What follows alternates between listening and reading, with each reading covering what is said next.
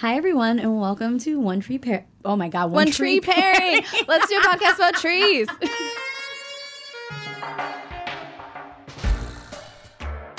I just want to make crazy science with you. Hi, everyone, and welcome to One True Pairing, aka OTP. I'm Erica. I'm Marissa. And we're both really, really excited because we have a very special guest with us today, our own in-office bae, DJ DeSmiter. Hello. DJ writes a blog called DJ Writes, and he works with Marissa and I in book marketing. And he's the best. He really is. I wish everyone could get to know him. You should all follow his blog at DJ Writes and get to know him that way. Yes. DJ is joining us because we have a very special feature episode in honor of Pride Month. And here in NYC, we have the Pride Parade on June 24th. So we're going to be covering a whole range of couples today, from authors to fictional characters to celebs. And before we leave you guys, we're going to play a fun game. We're all going to pick out who would be our top person to march in the Pride Parade with. Even though I know, DJ, it's really hot and you're probably not going to want to go anyway. But who would drag you out in the sweltering New York City heat to be at Pride? But first, DJ, why don't you tell our listeners a little bit about yourself? Well, for starters, I am super gay and a cat lady in training. So I think I fit the bill in more ways than one. I collect fairy tales and myths like a dragon hoards shiny objects. And I really love just talking about my favorite couples, whether they're canon or not. Like many others, I will always go down with my ship. Real quick fun fact, DJ is the person who attacks me whenever I talk shit about Bella and Edward in Twilight. So I am going to spend the next hour not talking shit about sparkly vampires. I think that's much appreciated. Out of respect for DJ. I do appreciate that greatly. I love you. All right, let's dive right into our episode. So we're going to start with two historical authors that were rumored to be LGBTQ in a time when that was very taboo. So, DJ, do you want to kick us off? Escándalo. Yeah. Yes. So I'm going to start with Hans Christian Andersen, who is most known for, his fairy tales like The Little Mermaid, which is my personal favorite, both the original tale and the Disney movie. But I'm going to talk about his supposed relationship or his unrequited love for a duke named Edward Cullen. The Little Mermaid was actually inspired by his unrequited love for this man. Which I did not know that. Yeah, Neither. it's really interesting. And I didn't know that until a few years ago, which made my love for The Little Mermaid even stronger because I just really connected it with it on a more personal level than I had before. So Hans Christian Andersen would write letters to Mr. Cullen repeatedly, and Cullen never really responded, which was really sad. And That's so mean. because he was a duke, so he had certain society standards to meet. And I'm not sure. I don't think it was ever clear if he reciprocated the feelings or not, based on the fact that he never responded or hardly ever responded to the letters. Makes me believe that he probably didn't. But when you take a look at The Little Mermaid, and you can definitely see the parallels between the story and Hans' personal feelings. He's the mermaid. He fell in love with someone that didn't end up loving him back, because in the original fairy tale, the prince chooses some other woman, a princess, kind of like how the duke ended up marrying, a woman of better social standing. Ew. And yeah, boring. But the fact that The Little Mermaid really never felt at home in the ocean, is really symbolic of how a lot of LGBTQ individuals can feel, living in this world and society where we're not always accepted. And we just really want to not only fit in, but not necessarily fit into other people's standards, but to fit in a world where we feel like we belong, where we feel like it's home. Just how The Little Mermaid really felt like the world above the water was where she needed to be and where she actually belonged. Right. I feel like I have to rewatch The Little Mermaid. It feels so much know. deeper now. I mean, Disney does kind of, pretty it up a little bit, and there is the happily ever after for them, which is great because I do love Ariel and Eric. They will always be my original OTP. Oh. But when you take a look at the original tale and Hans Christian Andersen's life, it really does take on a different meaning. It's much deeper, like the ocean. Exactly. Pun Sorry. intended. I'm going to comb my hair out with a dingle hopper. Okay, and Erica, you have another author who had a similar story. I do. Virginia Woolf, who was an English writer. and was in love, sort of, with Vita Sackville West. Vita Sackville West was a poet and also a garden designer who was married to a guy, because as DJ mentioned, in these times, being in an LGBTQ relationship was very, very taboo.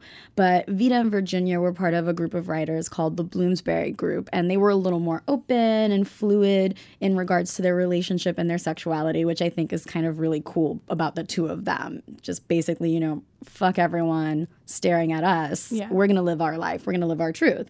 And they had a relationship from about 1922 to like 1928 esque roundabout, depending on, you know, what historical sources you're reading. And it kind of shifted more into a friendship after they were in their relationship. So Vita actually told her husband that they only had sex once or twice. So the thing I love about Vita and Virginia Woolf is that their relationship felt so much more emotional. It wasn't about physicality. It wasn't about sex. It was more about female empowerment, female support. They were a great support system for each other and just loving each other in that way, which I really like. Yeah. And it sounds like it was more about the fluidity of sexuality, too. Yeah. So, like, Vita loved her husband, whose name was Harold. He was obviously open enough to not be pissy with his wife for having this relationship with Virginia Woolf. So, you're right. It's more about the fluidity of their relationship and not conforming to a certain sexuality that society's decided you have to have. Right. Love is love. Love is love. And it's baller that they were thinking that way in 1920. Woo woo. Woo woo. Why don't you bring us into like modern times? Because I feel like DJ and I have us way, way back in the day. Yeah. Although I'm still tearing up over Hans Christian Andersen. Always and forever. Sadsies. So my couple is the legendary Elton John and his husband David Furnish. And they met in like 1993. They were one of the first UK couples to form a civil partnership when that became an option in 2005. And then they actually legally became married in 2014 when it became legal in England. And Elton John even said that he came around. Like at first he preferred the civil partnerships, but then he felt like husband actually better qualifies like what David means to him, and partner felt very... He's like, a partner is like your tennis partner. And I think for many LGBTQ couples, they just represent what a modern couple is, what a modern family is. They have 2 kids. He's godfather to like a million celebrities' children. And he's just so open and who he is. And I think it's really nice for people to have that to look up to and to admire. And they were one of the first. They didn't have a lot of examples before then. So he was Neil Patrick Harris before Neil Patrick Harris was Neil Patrick Harris. And it's just not a big deal. And I think you can see that in his stage performances too. He is who he is and he's proud of it. And that came about from some kind of a little bit of a stricter childhood. And so his stage performances are very out there and colorful and bright because he was shaking off that kind of oppression. So I just think he's a really uplifting role model for people. Fun fact. I had purple round sunglasses. Did you? Because I loved me some Elton John in high school because I was that guy. Yeah. I bet you still have them. Shut up, DJ. Okay, so now that we've talked about all those guys, we wanted to dip into a couple of people that are our top LGBTQ people that are working right now today. So I'm going to kick it off with, I have so many bays. She's bae happy. I am so bae happy. Laverne Cox. We can totally call bae because she is kind of bae. So Laverne Cox was on Orange is the New Black. And full disclosure, I only know about Laverne Cox and Orange is the New Black through Ron. One of the reasons, though, to really embrace Orange is the New Black is that they were super progressive in their casting. So, you know, we've already talked about Samira Wiley. Yeah. She was on Orange is the New Black. She was a lesbian on that show. Now you've got Laverne Cox, who is openly transgender on the show. And they deal with it in really great ways. Like they talk about transitioning and the hormones and all that stuff and how she dealt with it in prison. It was actually really kind of refreshing to watch. So Laverne plays Sophia on Orange is the New Black. And Sophia was born a man, but is transitioning to become a woman. And Sophia's married to a woman named Crystal, who is very much straight, but also very much loves her partner. They have a kid together, and the show really gets into detail about what the transitioning process does to their relationship, what it does to their child. And it's just, they deal with it in such a real and raw way that's kind of refreshing and in a lot of ways, Orange is the New Black was a trailblazer when it comes Yeah. to situations like this, because they don't sugarcoat anything, and they just showcase these people as real life. This And is it's a very complex issue. Yeah. Like you love someone, you're married to them. How do you handle them wanting to change and then also on their side, they need to be who they are. So Yeah. And it just kind of showcases loving someone for who they are as opposed to what gender they identify as, which is, in my opinion, a really refreshing thing to see on TV. yeah. Yeah, I really think Netflix has really done a great job at not only producing quality shows or content in general with like diverse casting, but really getting behind it and not making it about the fact that they have actors from different backgrounds or identities, but they're there because they are actors. They are quality actors doing their job. And what I love most about Laverne is just that she has been such an incredible trailblazer and a role model without coming across as, you know, that she's playing the role of a role model. She's very genuine about it. Yeah. She's very open and very supportive of the community as a whole. And I love that she is also just so open to having conversations with people. It's never like, well, that's not the right way and I'm going to, you know, talk down to you. She seems to really thrive on having quality dialogue with people. And I think that's really important because in the world of social media these days, it's all finger pointing and witch hunts and no one's actually getting things done because no one's actually talking to each other. But she is one of the people who is always like, no, like, let's sit down and have a conversation. Let me educate you without talking down to you. Yeah. That's so beautiful. All of a sudden, DJ's making us sound so smart. Yeah. Coming up after a word from our sponsors, more of DJ smartness and more trailblazing LGBTQ couples.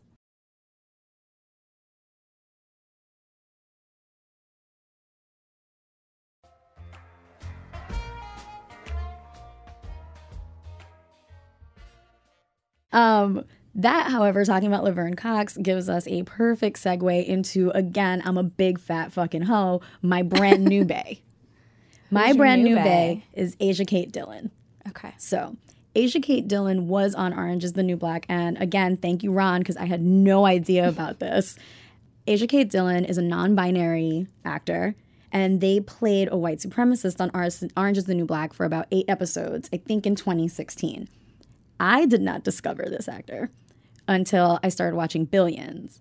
And Asia Kate Dillon now plays a character called Taylor on the show. The character identifies as non-binary also, but Taylor works for Axe Capital. Axe Capital is basically like a frat house with, I'm not kidding, a shit ton of frat dudes who drink a lot.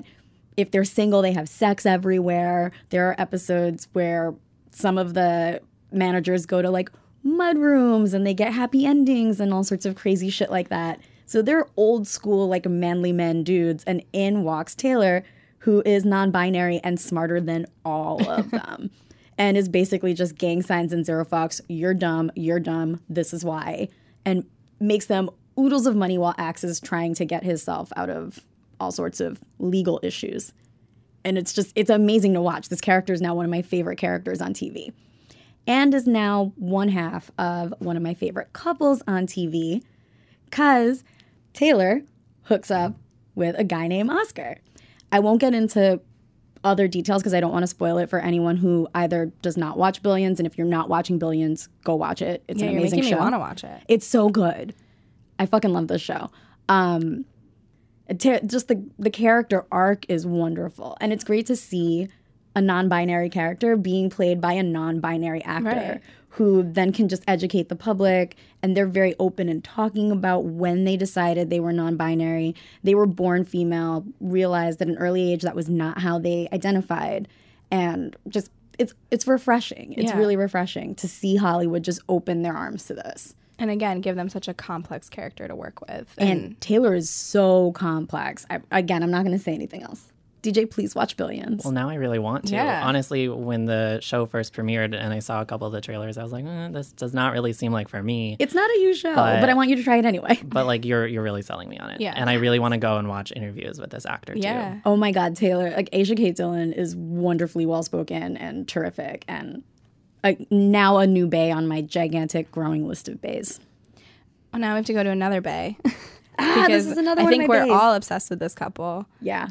right? Yes. Yes. Oh, 100%. And that is Cosima and Delphine from Orphan Black, which, I'm done. That's all I have to say. Yeah. You can't Sobbing just forever, stop there. like happy sobs. Forever. If you haven't watched Orphan Black, Cosima is one of several clones who Spoiler alert. Yeah, I mean, sort of. They discover their clones, and that some of the people in their lives are their monitors who are kind of watching them and taking notes on them and stuff like that. And Delphine is her monitor. But they fall in love. They're like nerdy science chicks.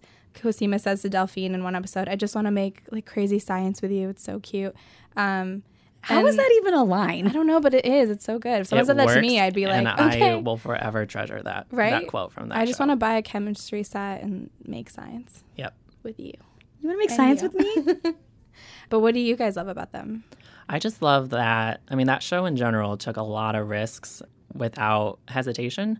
But I love Cosima and Delphine because it was just such a like natural progression of their relationship.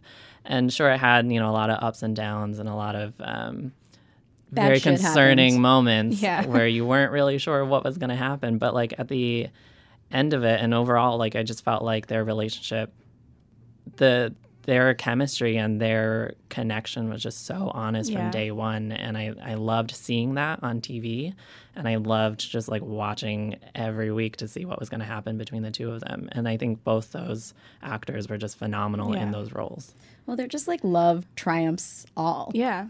They really are when you watch Orphan Black. There's so much evil in that show. And There's they really. so much evil in that show. And they basically just kind of, they soar beyond it. Yeah. Now shifting off of cable television onto what I thought was a really groundbreaking network television show was Glee. Yes. But Glee was amazing during the first 3 or 4 seasons, and a lot of it was their depiction of LGBTQ characters. So you had Kurt to start with, who comes out in like season 1, and like his dad starts dating Finn, the football player's Right. mom. Finn and Kurt get into an argument, Right. Because their parents have moved in together, and he says some really awful things to Kurt, like Yeah. really terrible things. But Kurt's dad comes downstairs and just Yeah. rips him a fucking new asshole. And Kurt's dad is like this big, brawly, like he's a handyman, Yeah. and it's not the type of reaction you would expect in that kind of situation. It's not the type of reaction that was ever depicted. And this is network television. This is Right, like right. Fox. And it was just really refreshing to see. I love Kurt and Blaine for their couple, but I will say for Kurt's character, I loved his relationship with his dad the Yeah. most. I thought it was so refreshing to see, like you said, someone like him who's a manly man and who just without any reservations accepts his son for who he is, doesn't always understand him, can't always talk to him the way he would like to, but tries. And that I think is so important in any communication relationship, but especially for a young person who's of the LGBTQ community. Yep. Yeah, that was one of the things that I loved most was that he tried. Yeah. And, as a parent, he didn't always get it right, but the fact that he tried was just so monumental Yeah. to see on TV. And Glee was on air when, I was finally coming to terms with my sexuality, and my mom and I would watch it together, and it really enabled us to have a lot of really open and freeing conversations. And I'm very blessed to have parents who are always very welcoming and accepting of me and my siblings and everyone. But that show in particular, especially the relationship between Kurt and his dad, really paved a way for myself, and I think a lot of other viewers too. Yeah. But yeah, I think it was just really groundbreaking to have all these different depictions and to show there's no, one way Yeah. to love and that you can get through the struggles. Because like Santana's basically outed, and when she's not prepared to be. Which was a really interesting plot line because, obviously that's not a great situation, but at the same time, it allowed the conversation of, what it means to come out and how people choose to do it and when. I think that was really important. But one of the other things that I loved about Brittany and Santana was that it was a biracial couple. There was a lot of intersectionality going Yeah. on there, and I really admired that and really liked seeing that. And I think it was really important to see that because you just don't. Yeah. It's Yeah. usually very, homogenized, Yeah. so to speak. All right. I'm going to stop you, DJ, and I'm going to ask an embarrassing question. What is intersectionality?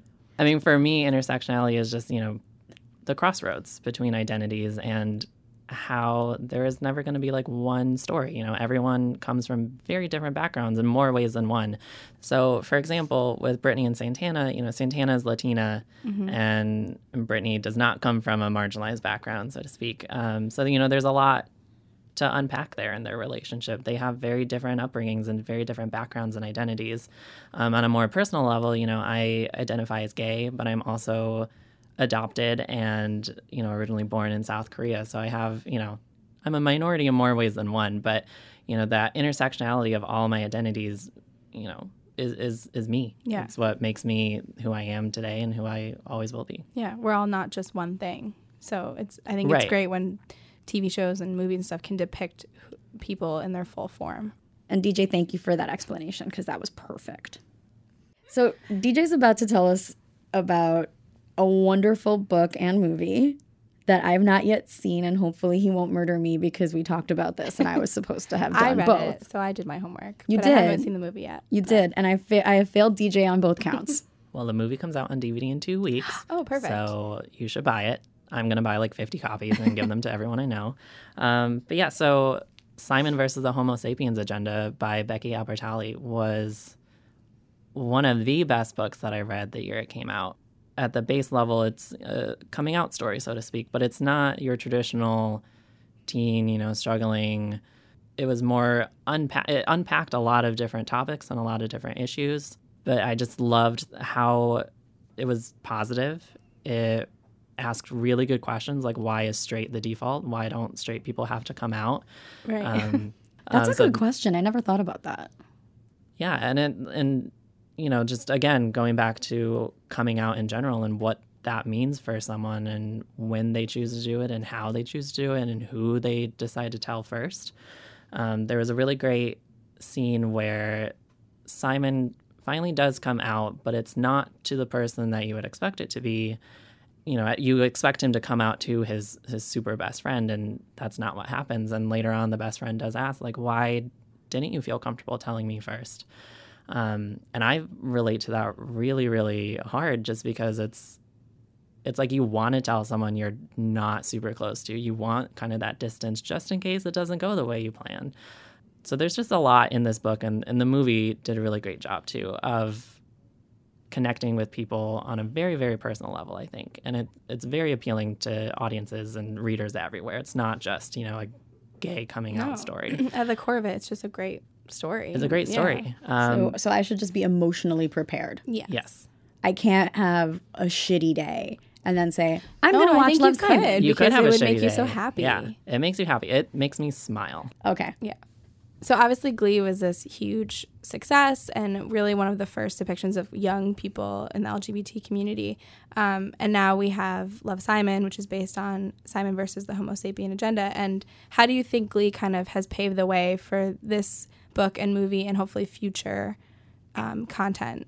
I think every time we have a form of media that represents different identities, they're building blocks. Mm-hmm. We're building to a time where they're not going to be considered diverse books or diverse movies. It's just going to be, this was a really great book and a really great movie, and I love these characters for XYZ reasons that may not necessarily have to do with their identities.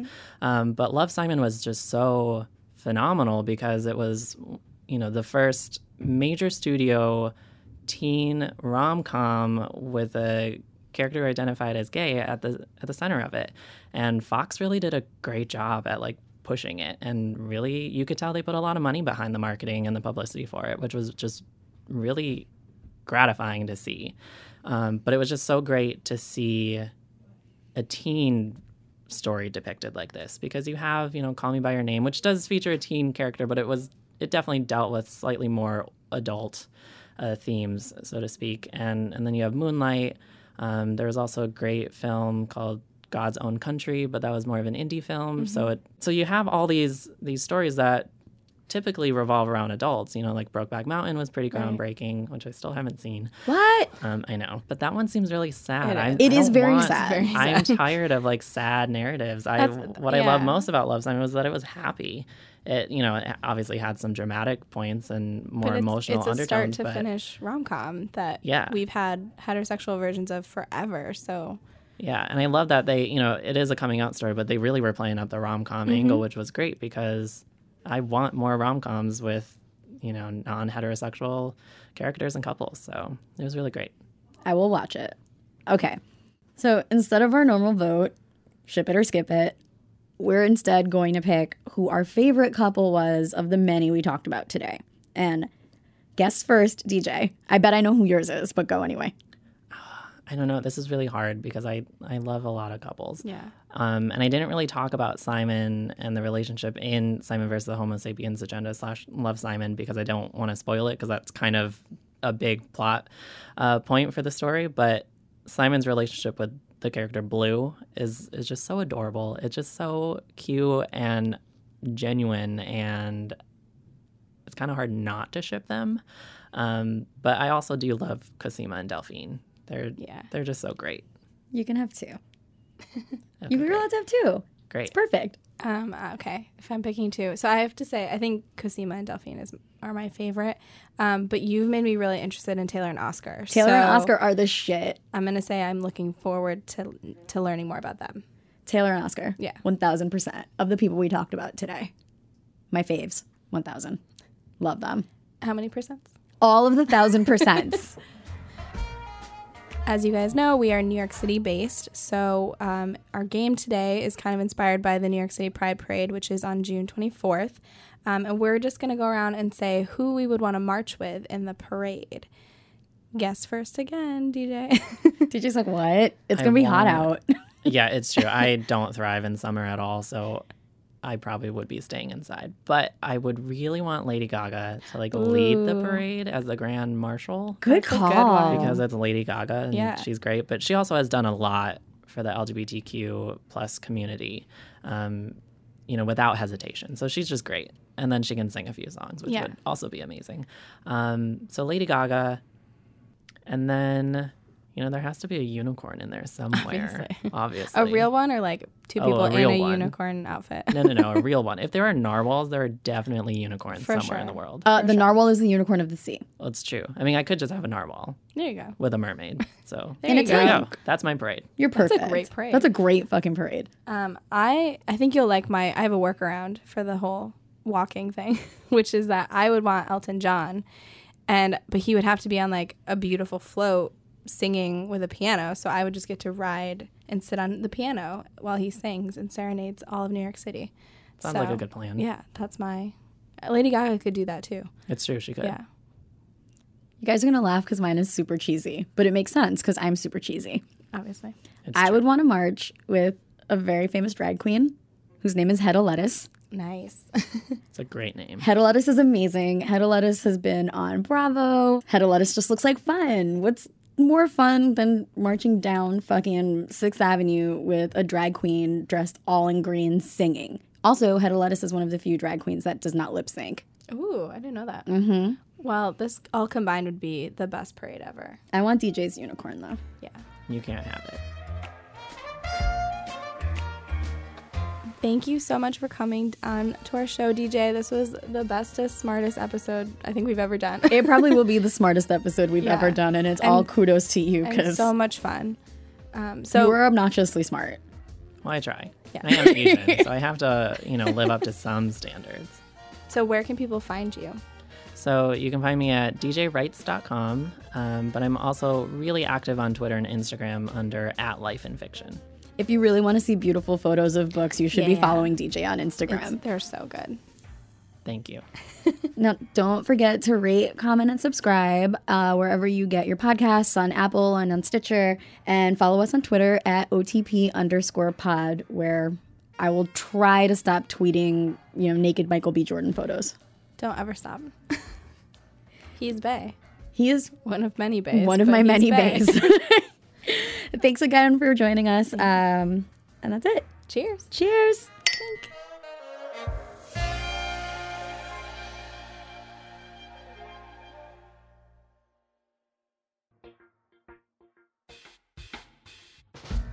One True Pairing is produced by the fabulous goddess Becky Celestina with support from Alexander Abnos. Alyssa Martino is our senior editor.